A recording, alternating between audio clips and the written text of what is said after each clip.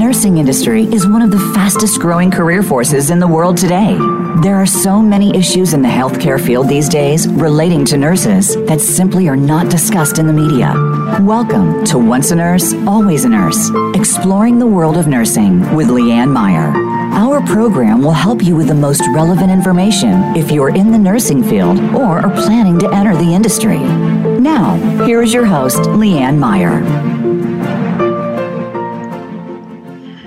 I'd like to welcome you back to Once a Nurse, Always a Nurse, exploring the world of nursing. And yes, this is Leanne Meyer, and it's just me today. So I just have been realizing that I've had a lot of thoughts about some of the people that have been on the show, and some just kind of wanted to peruse those with you.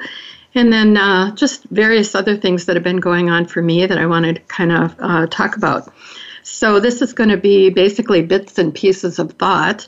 And I also, especially before I get started, wanted to thank all of you for continuing to listen to the show. Your comments, emails, ideas, and encouragement have been wonderful.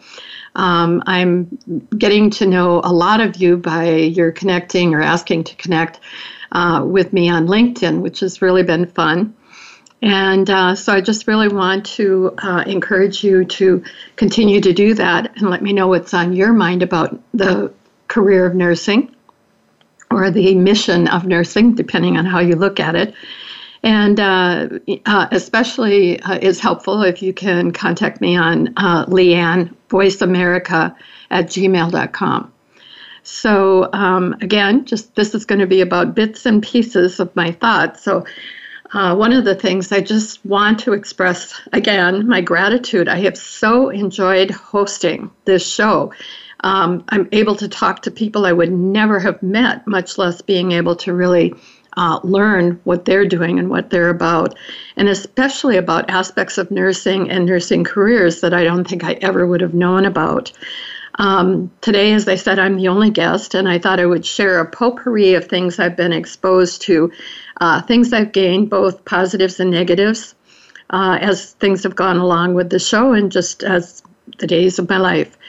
So I've gained a lot of pieces of interesting lives, wisdom from both patients and nurses, which has been helpful.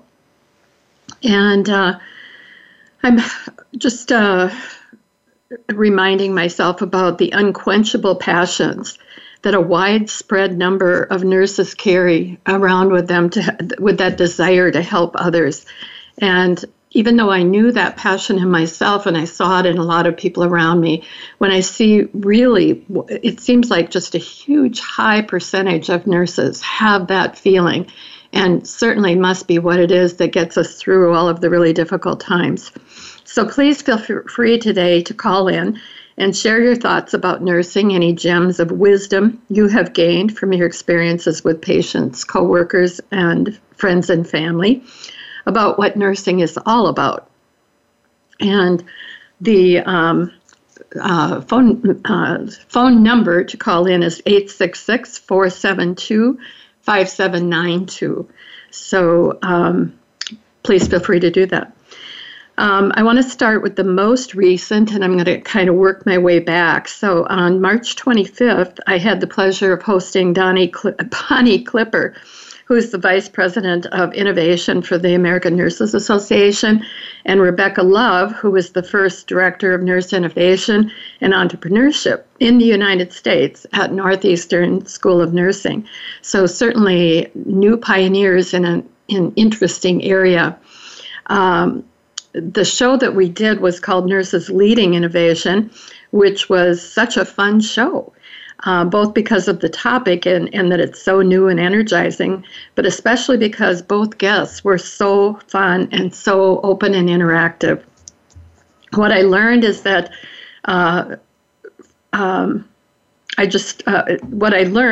finally nurses have raised their voices and are being heard in a way that is saying we have great ideas and innovations that actually work. because many times the people who have been trying to do innovations to quote unquote help us out have no idea what it is we're doing or what would in fact be helpful.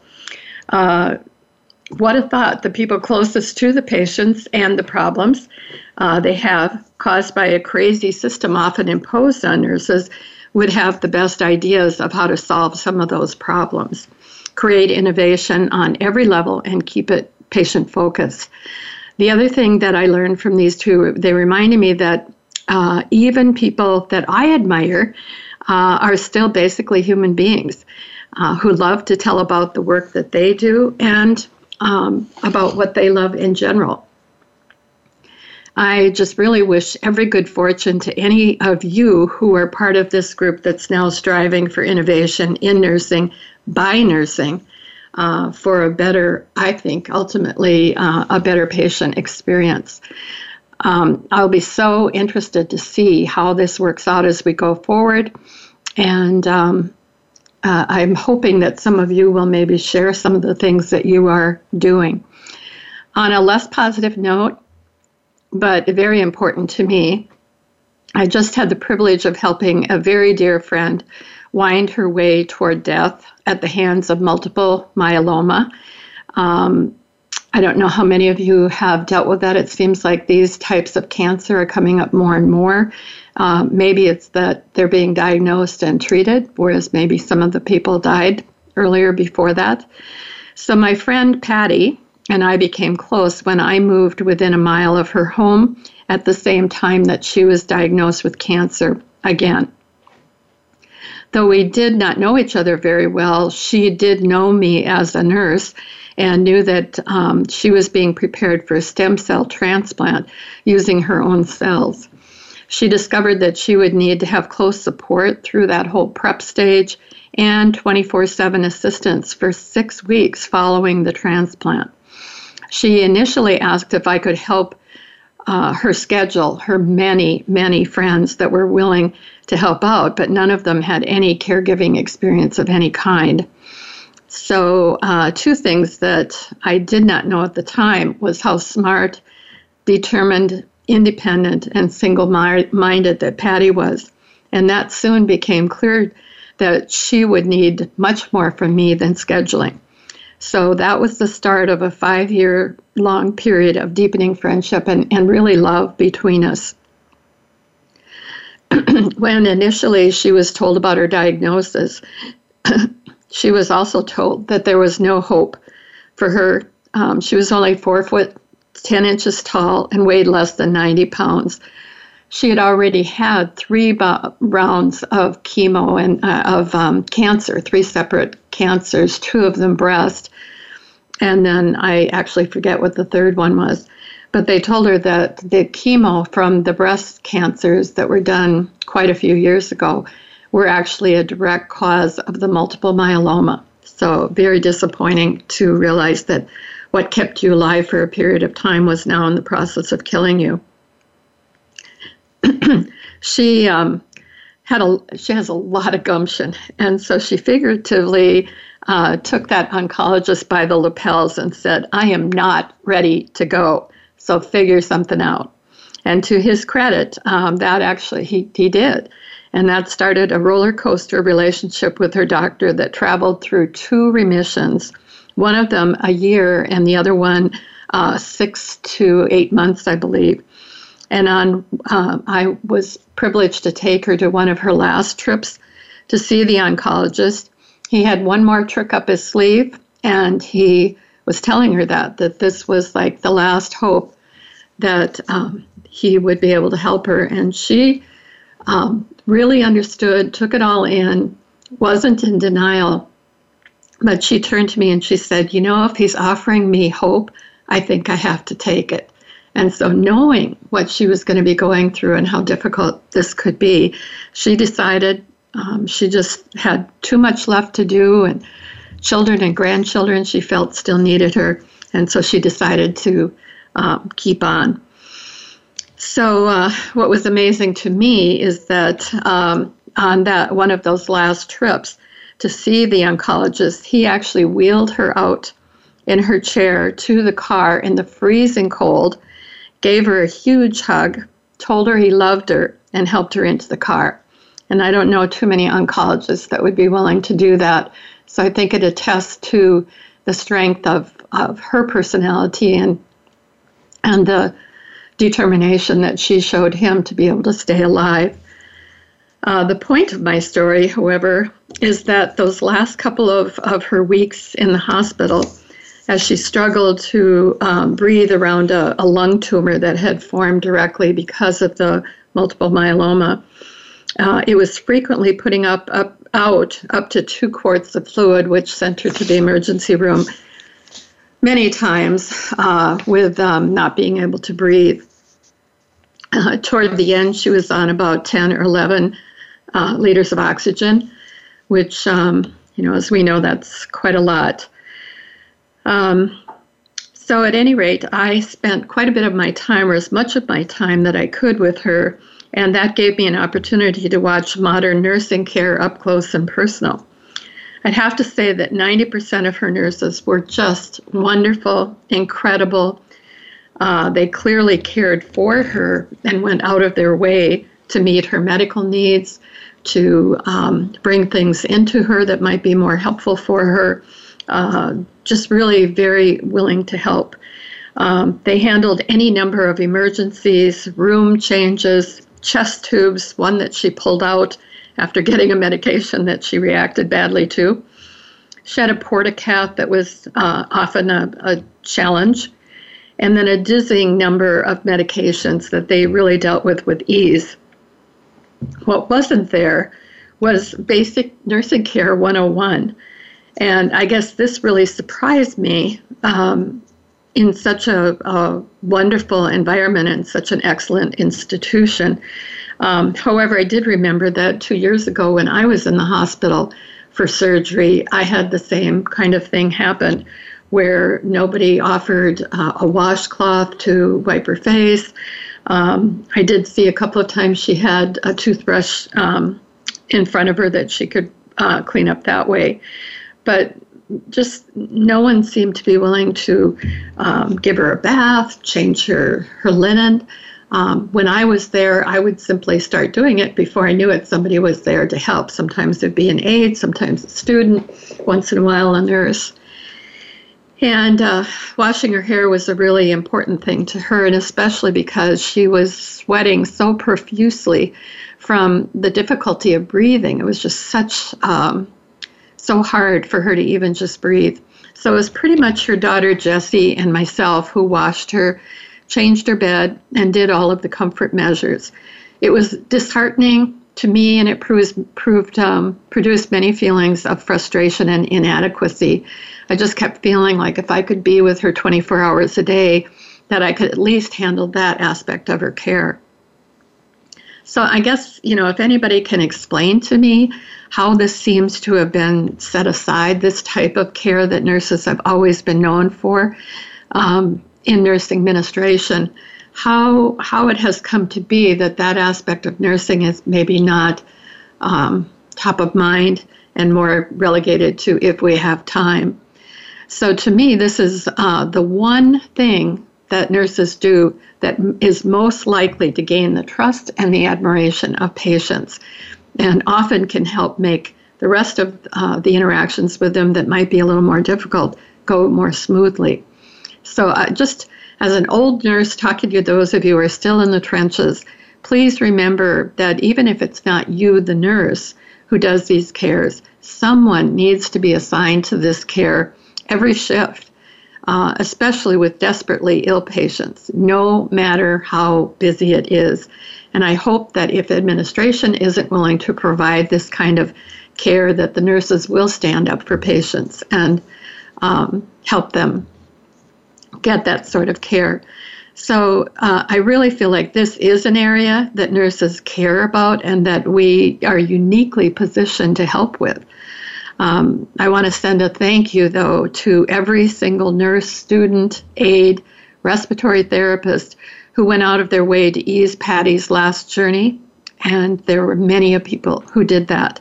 I'm not naming the institution because I'd like that to go out to every single hospital in the United States and in the world where people are still going out of their way to provide that care. And I hope that you will feel like my thank you goes out to each of you. I am thinking maybe this would be a good place to take a break. And so I am going to have us go to break here in just a minute. This is Once a Nurse, Always a Nurse, exploring the world of nursing. And you probably recognize my voice, but it's just me today, just kind of working through some of the thoughts and things that have been going on for me over the last couple of months. So this is Bits and Pieces of Thought. We'll be back on the other side of about 2 minutes of commercial.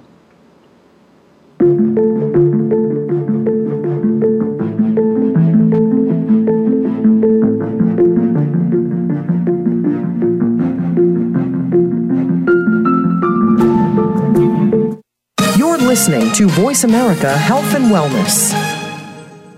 Now there's a new destination for video content, voiceamerica.tv, just like our radio channels and so much more. Voice America Variety, Health and Wellness, Business, Sports, Green Talk, Power Up Motorsports, and Seventh Wave Network now have their own video channel components. Plus, check out exclusive programming, including movies, music, educational courses, science and history, current events, and short features. High-definition, premier quality programs available 24/7. voiceamerica.tv. If you think you've seen online TV like this before, let us surprise you.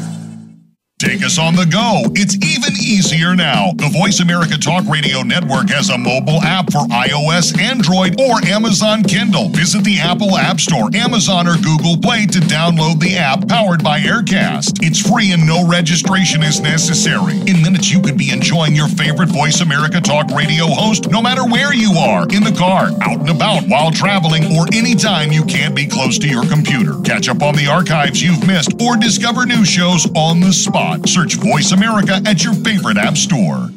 If you like what you're hearing on Once a Nurse, Always a Nurse, consider supporting the show. In the 1 year since the show started, we've increased our listening audience by nearly 7,900%, and our goal to reach 50 countries and counting.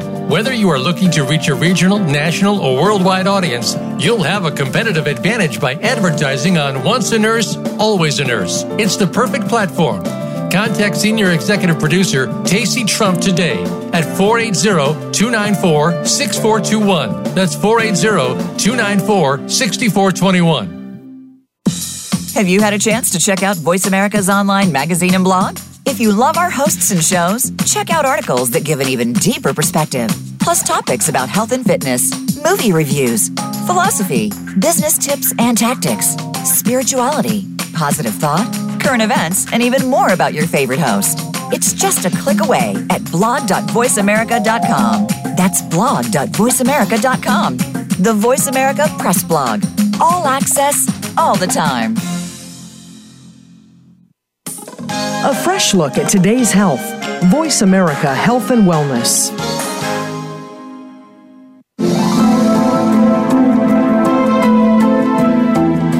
You are listening to Once a Nurse, Always a Nurse, exploring the world of nursing with host Leanne Meyer.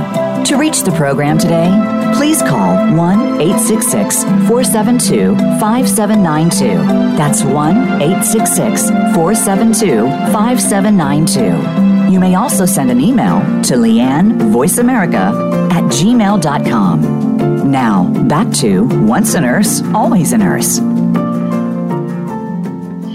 Welcome back to Once a Nurse, Always a Nurse. This is Leanne, and it's just me today talking about bits and pieces of thought that I've had over the last couple of months.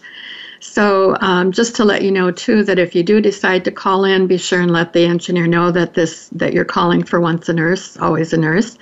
And if you'd like to tell us a story about the wisdom that you have gained from being a nurse or patient, being cared for, that changed your life, what in nursing helped you to realize that nursing is what you truly want to do with your life. Perhaps there was a time when you did something that made a huge change in the life of a patient, the family, or maybe a fellow coworker. When did you go above and beyond in your work, and how did that impact the patient and you? So the next show that I wanted to talk about was from March 18th. And the show is called The Consequence of Communication. And I did the show with a nurse by the name of Dave Ball, who is currently working with the nationwide group called Better Angels. I'm not sure if you've heard about them before, but they are actually taking on the challenge, I guess I'd have to say, of they're covering the nation with volunteers to help people from both sides of the political divide to learn how to talk with the opposite side. And more important, how to truly listen. And since those are skills that I think every person on the planet could learn more, even if we do it well, I think we can always do it better. So I was really happy to be able to connect with Dave Ball, but also to be able to mention the Better Angels as being something, if you want to connect with them, there's plenty of room for more volunteers to help in this area. So conflict has to be one of my favorite subjects. And every time I tell people that, they look at me like I have really grown another head or certainly said something that was way out of line. And the reason for it is because I have learned over the years just how much can be healed by simply and compassionately addressing the pain that it causes with friends, family, and strangers. And the things that we learn about resolving conflict is the same, no matter where you are, whether you're working with conflict in your work area, with different departments, with doctors and nurses, with administration. No matter where it is that you're coming into conflict, the same exact principles apply. And unfortunately, we seem to not learn those lessons. And the mystery, or the amazing thing, is these same lessons or these same suggestions of how to deal with conflict go back just about as far as there are books that wrote those things down about. It seems like every culture has similar kinds of things that they've learned and tried to pass down. Somehow or another, each generation seems to have to learn it again all over. So in my talk with Dave Ball, we talked about a lot of different things. Dave and I talked about the vital role trust and respect plays between caregivers in the effectiveness of healthcare communication. And I think the thing that most people in the healthcare organization don't really register is how much that negative impact has on patients. If we are in an environment around patients, even if we're outside their door or at the desk or who knows wherever else, it reminded me again, I guess, when I was sitting with Patty, you can hear everything. You can hear a lot. And to be able to hear people in conflict with each other really dramatically reduces your security, your feeling that the people that are working with you are people that you can open yourself up to, and that they will not take advantage of you and will continue to treat you with great respect, no matter what kind of condition you're in. So that was one of the things that I thought was really important that we talked about. And I guess one of the instances I had where it happened was when I had gone in to have my wrist repaired. I had fallen from an 8-foot ladder on my wrist on a cement floor and broken it in about 7 or 8 places.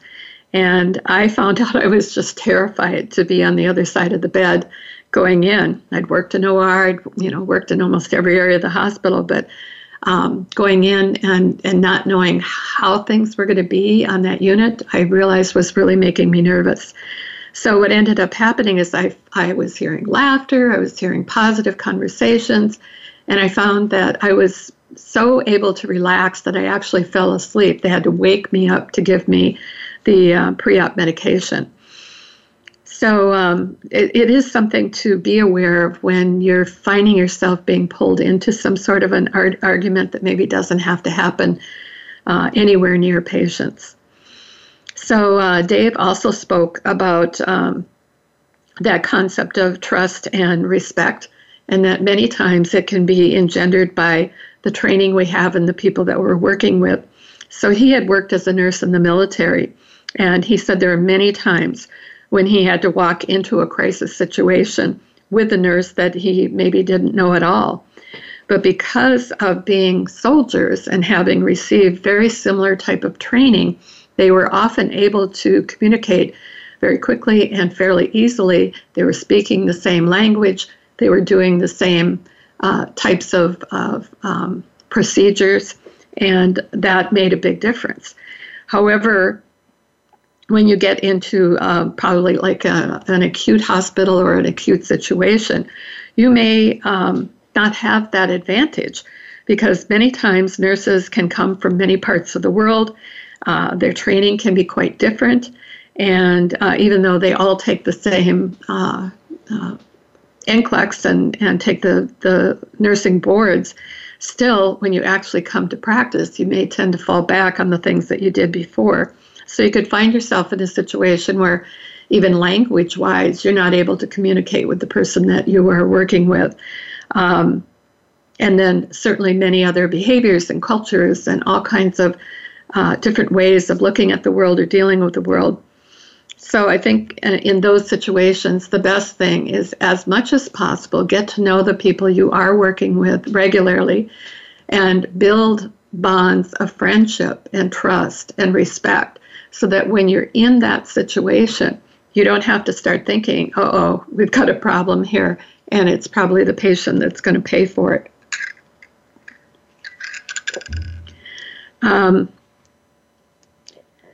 One of the things I remember as being a real conflict causing situation was being floated to another floor that you weren't familiar with, and discovering that you had been given, if not all of the difficult patients, maybe most of them or many of them, and no one in sight when you needed help or you needed to ask a question.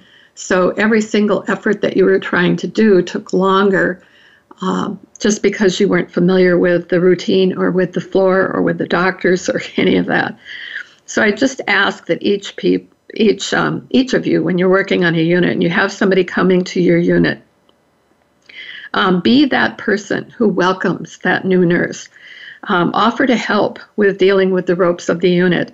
That might oftentimes is just a quick answer to a question or pointing in the right direction, something like that.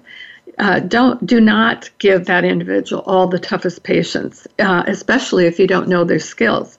You may think you're getting away with something, and I've seen nurses who actually felt like, ha, ha, ha, we really pulled one over on her. But it actually, backfires for you in the patient's paying for it, and perhaps even negative feedback that gets back to your department. So if you are giving any tough patients to somebody like that, make sure that she or he has a go-to person to support them. Consciously believe that other people, your coworkers, are doing their best. I think many times what I've found is that we tend to judge ourselves on our best intentions, but we judge others on their negative outcome. And so again, if we can find something, even if there's a personality conflict and you're not getting along with them and you feel like you're probably never going to get along with them, find something that you can appreciate in them, so that can be the message that you're bringing to them, is that you're willing to talk with them, work on differences, and that you will not leave them in the lurch. Another issue that we talked about briefly, and actually we've talked on this show many times, and I'm very willing to talk about it even more, is the concept of bullying. I have to say I've been really shocked that in this day and age of advanced education, that some of the old ineffective behaviors from eons past are still being practiced. The things of keeping knowledge or information from certain people, seeing them struggle and not being willing to give them a hand or set them straight. People who enjoy making things difficult for one particular person and then sit back and either gossip or laugh about the difficulties that person is having. particularly if that person is a new person to nursing and to your floor. I know that there are times that we see things in other people that we think is not a correct way of doing a procedure, or I can remember as a student nurse, I was watching a charge nurse that was putting in a Foley catheter in a long-term care facility, and it was a very elderly lady, I think she was in her 90s, and apparently had a lot of difficulty with urinating, but did not want to have an indwelling catheter. And so they were straight capping her fairly frequently. And the nurse that did it used no gloves, even though we offered gloves to him, gave no instruction to the patient. She was a little bit in a dementia mode and a little bit combative. She was just so tiny. It would have been so easy to hurt her if we were not able to get her buy-in or have her work with us. And just so many aspects of that just seemed so very wrong to me. And so at the time, I was a student and pretty much not comfortable with conflict and approaching somebody. So I did end up going to my instructor, who then did have the conversation. But so many times it seems like as little as 1% of nurses are willing to actually talk with another nurse who's doing something that you think appears unsafe or questionable. I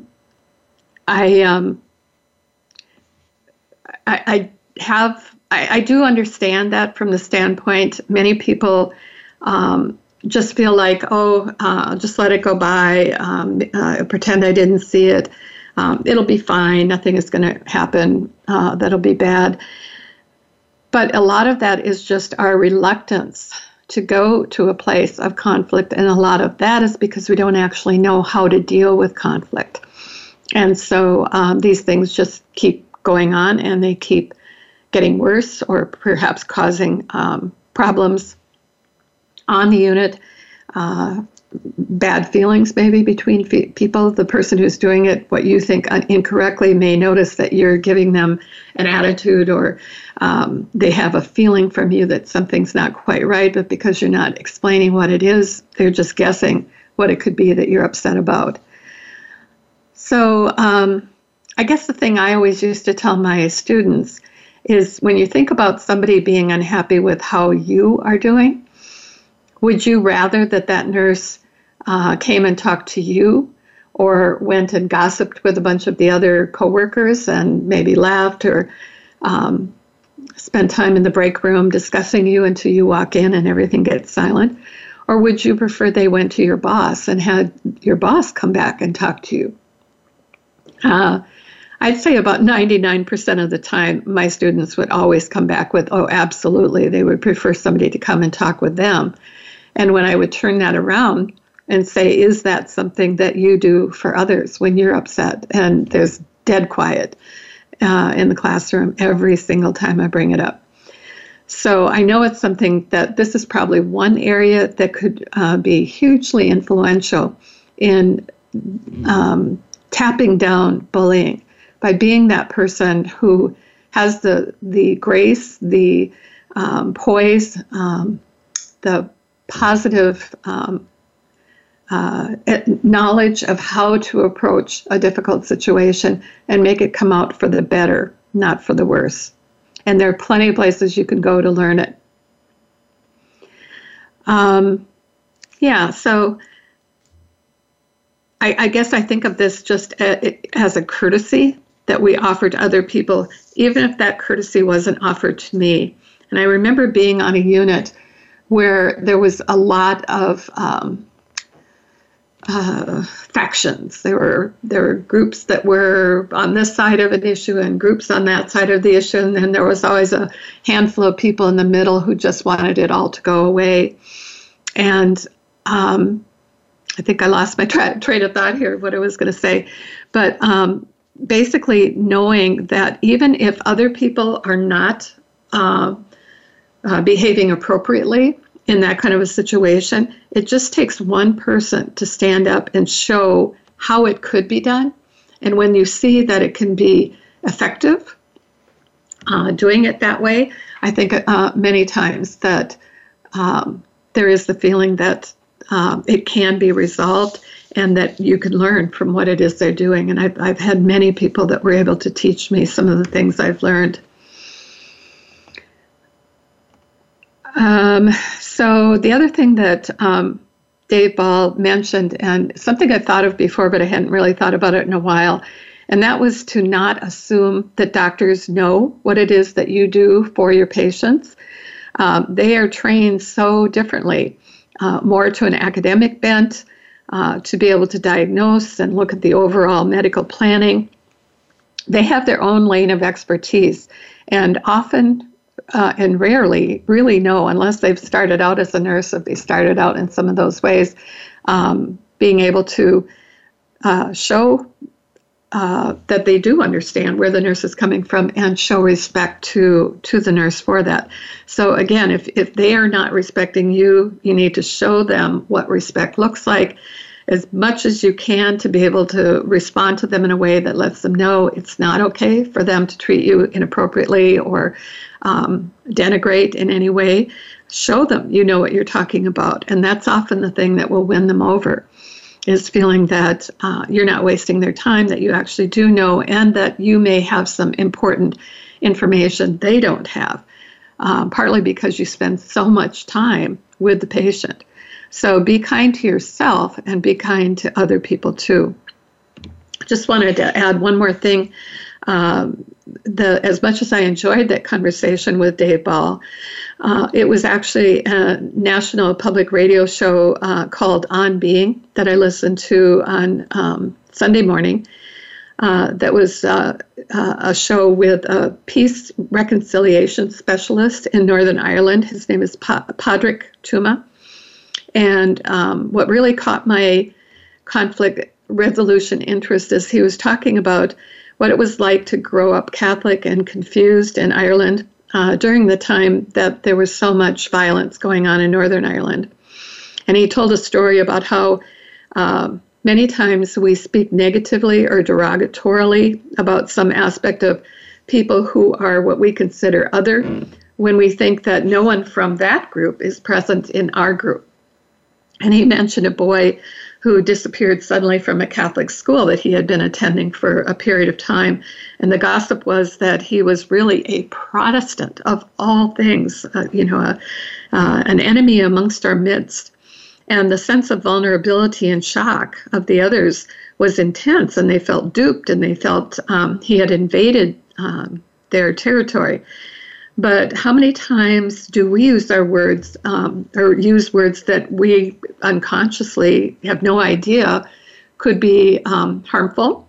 And we're actually what I used to call bruising people we're talking to when they maybe are the other that we are talking about, not knowing whether it's a coworker or a patient. So this is one of the things I did with my nursing students, was I gave them permission to let me know if I had inadvertently bruised them in something I was saying. And many times they found it difficult to come back and say, yeah, you really did. But by giving them permission and allowing them to come to me personally or email me or however they wanted to handle it, it did make a big difference in being able to realize I needed to learn that what I was saying could be harmful. And certainly I had no intent to be able to really denigrate anyone. It's just ignorance that I didn't know maybe that aspect of them, but also ignorance in general, that maybe what I was saying, I needed some learning, some teaching, some education on it to realize that I was in the wrong. So we're going to go to break here. Just take a couple of minutes here, and then we'll be back in just a couple of minutes. This is Once a Nurse, Always a Nurse, exploring the world of nursing. And I am talking about bits and pieces of thought I've had over the last couple of months.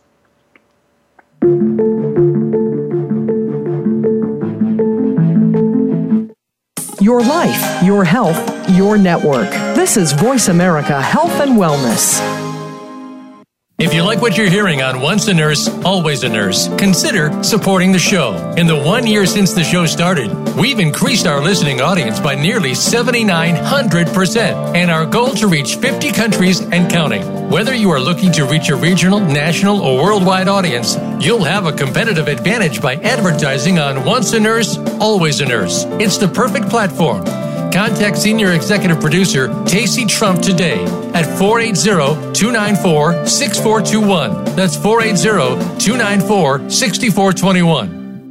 The Voice America Live Events channel is here now to showcase your corporate, individual, or organization's live event. Visit voiceamerica.com/live events to see all of our past live events and find out more. Whether it's a multi-day conference, special speaker, or single-day event, we've got everything to make your event a success. We can do a few hours or a few days. For more information about taking your event to the next level, call Jeff Spinard at 480-294-6417 or email info@voiceamerica.com. Again, that's Jeff Spinard at 480-294-6417 or send us an email to info@voiceamerica.com. Voice America is where you are and where you want to be. Join us around the globe as we broadcast live from some of the most interesting events available. Don't forget to view all our live events, including on-demand access to past events that you may have missed by visiting voiceamerica.com/live events.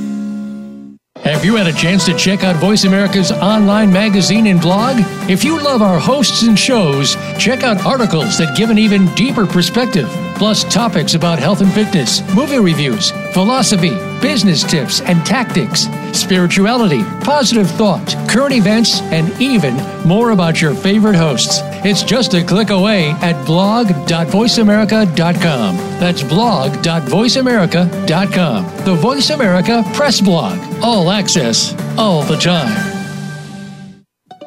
Opinions, options, answers. Voice America Health and Wellness.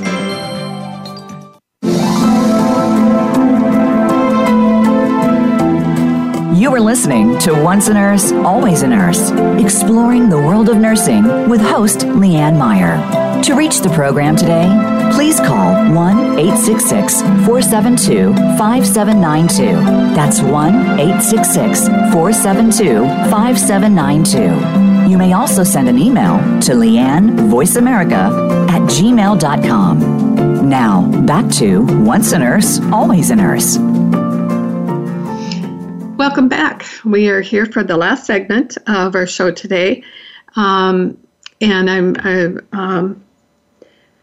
speaking today basically about bits and pieces of things that have been on my mind over the last few months. So I had just been speaking about a conversation I had with Dave Ball regarding conflict in nursing. And so I'm going to keep on the same track here for a minute. Excuse me. So I was delighted with the conversation that I had with Dr. Paul T. Clements on February 11th. And we were discussing multi-generational nursing teams, which I always find to be pretty interesting. And he talked about that a generation is more about what the experiences are, the shared experiences of that generation, rather than just a certain number of years or age. And he used the experience of calling in a nurse to cover an extra shift. So somebody is called off, and somebody needs to call and find somebody to come in. And what he said is kind of based on how those generations tended to react. Veterans, or what's called traditionals, from the World War II generation, and baby boomers. I think let's see here. Yeah, okay. I was going to start. I guess I jumped ahead here. I wanted to mention he talked about 6 different generations. And he talked about the veterans or traditionals who were from the World War II generation.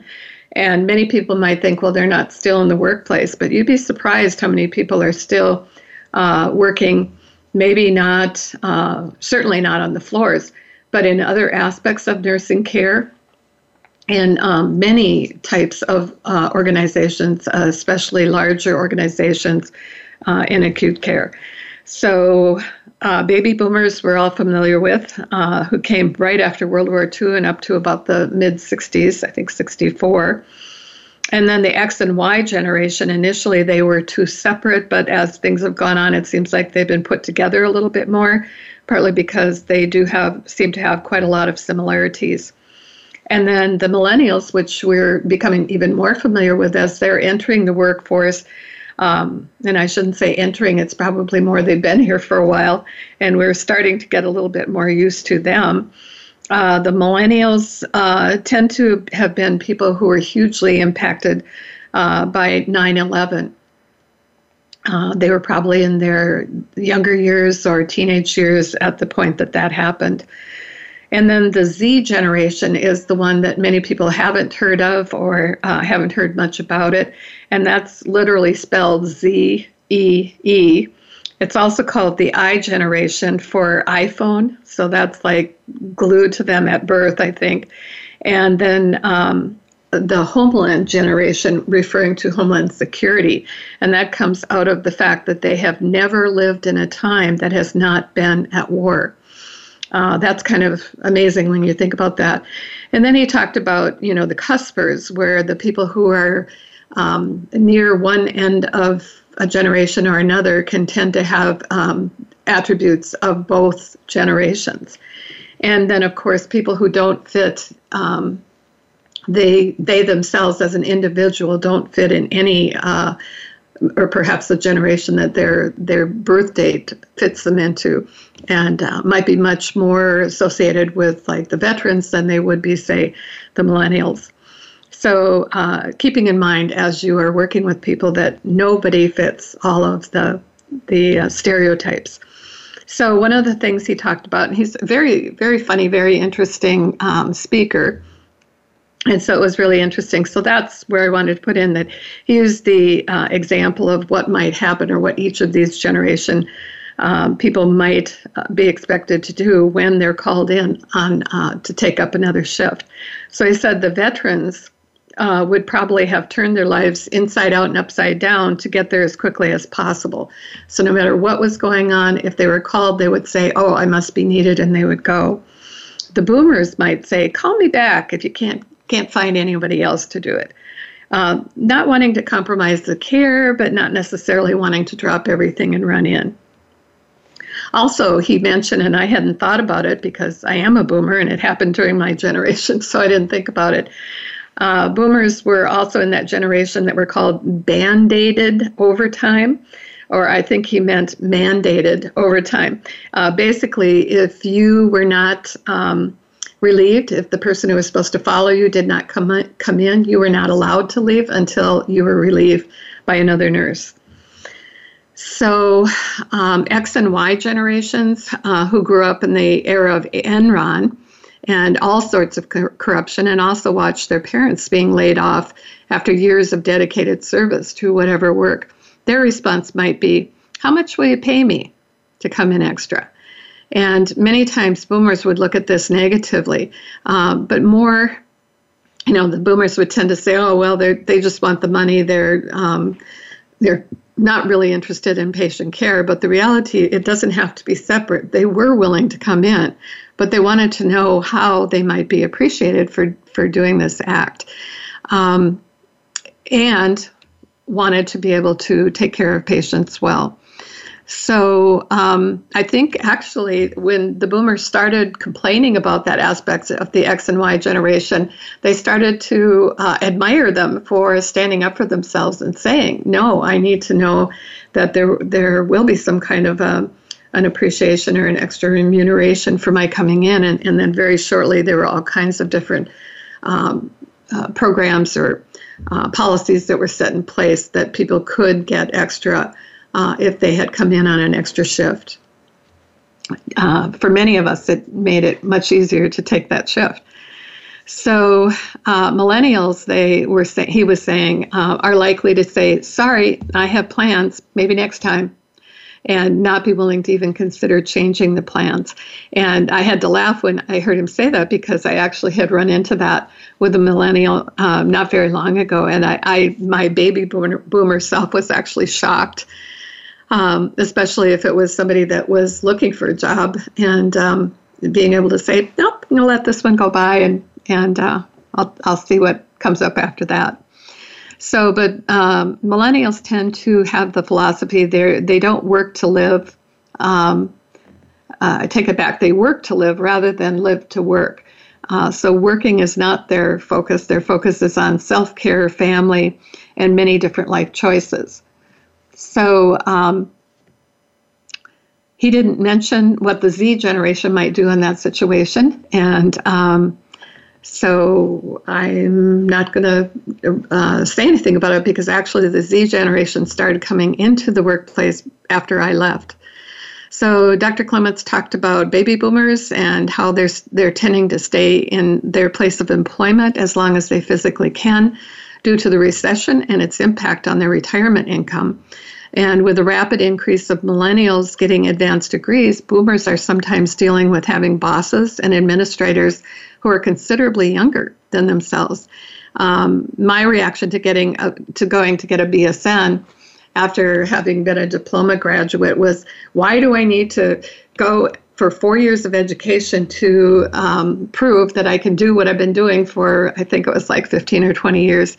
Real negative. And then after getting my BSN, I had a much better comprehension of why that was an important education to get. So millennial and baby boomers prefer to communicate differently from each other. Boomers want to talk with the boss, probably face-to-face, or at the very least by phone, when something has to be discussed that's maybe personal or whatever. And millennials seem to really, who are now actually part of the larger group, don't see the point of coming in to talk, and so it's just sort of send me a text or send me an email. Policies now actually require that you must interact with your boss in person when requested. I thought that was pretty amazing. And administration gets permission at the time of hire to peruse people's Facebook pages to make sure that they're not going to regret the decision they're making about this individual. There's a tendency now with the X, Y, and millennial generations that they're much less willing to do a double, or what we used to do called a double back, where you do a double and then sleep for one shift and then come back the following shift. Millennials and X and Y generation seem to feel that they don't want to get sick, and they know from their parents' experience it's not going to be appreciated anyway. So the millennials expect to be involved in decision-making on the unit. One thing I thought was intriguing is that the millennials are tending to wait longer to marry, and a big impact of that is because of the recession and their difficulty in getting jobs and getting started in their profession and financially getting stable. So they've been waiting longer. As a consequence, they tend to have a much lower divorce rate. The baby boomers' divorce rate, he said, at one point was 70%. I was really astounded at that. And they're tending to work longer. We talked about that before, so it could make it difficult for younger people to get advanced jobs. He talked about the Z generation being the generation of the iPhone and apps. They believe everything should be on an app and are very good many times at creating apps. So kind of that was sort of the rest of it. He talked a little bit about bullying and the fact that older nurses tend to want to bully people coming in that don't have the experience they have, but have book knowledge that maybe the older generation didn't get quite as much of. So the thing that really did surprise me is that he said in 4 years, the millennial generation will account for half of all employees in our country, and that really astounded me. I am at the end of this session, and so I am going to go ahead and come to a close here. It seems like a good place to do it. I just, again, wanted to thank you all for listening. I do encourage you to contact me if you're on LinkedIn and you know of somebody that has a great story or career somebody that would like to share some information with me, please feel free to do that either on LinkedIn by asking to be connected to me, or on my email, which is leannevoiceamerica@gmail.com. Thank you so much, and join us next week.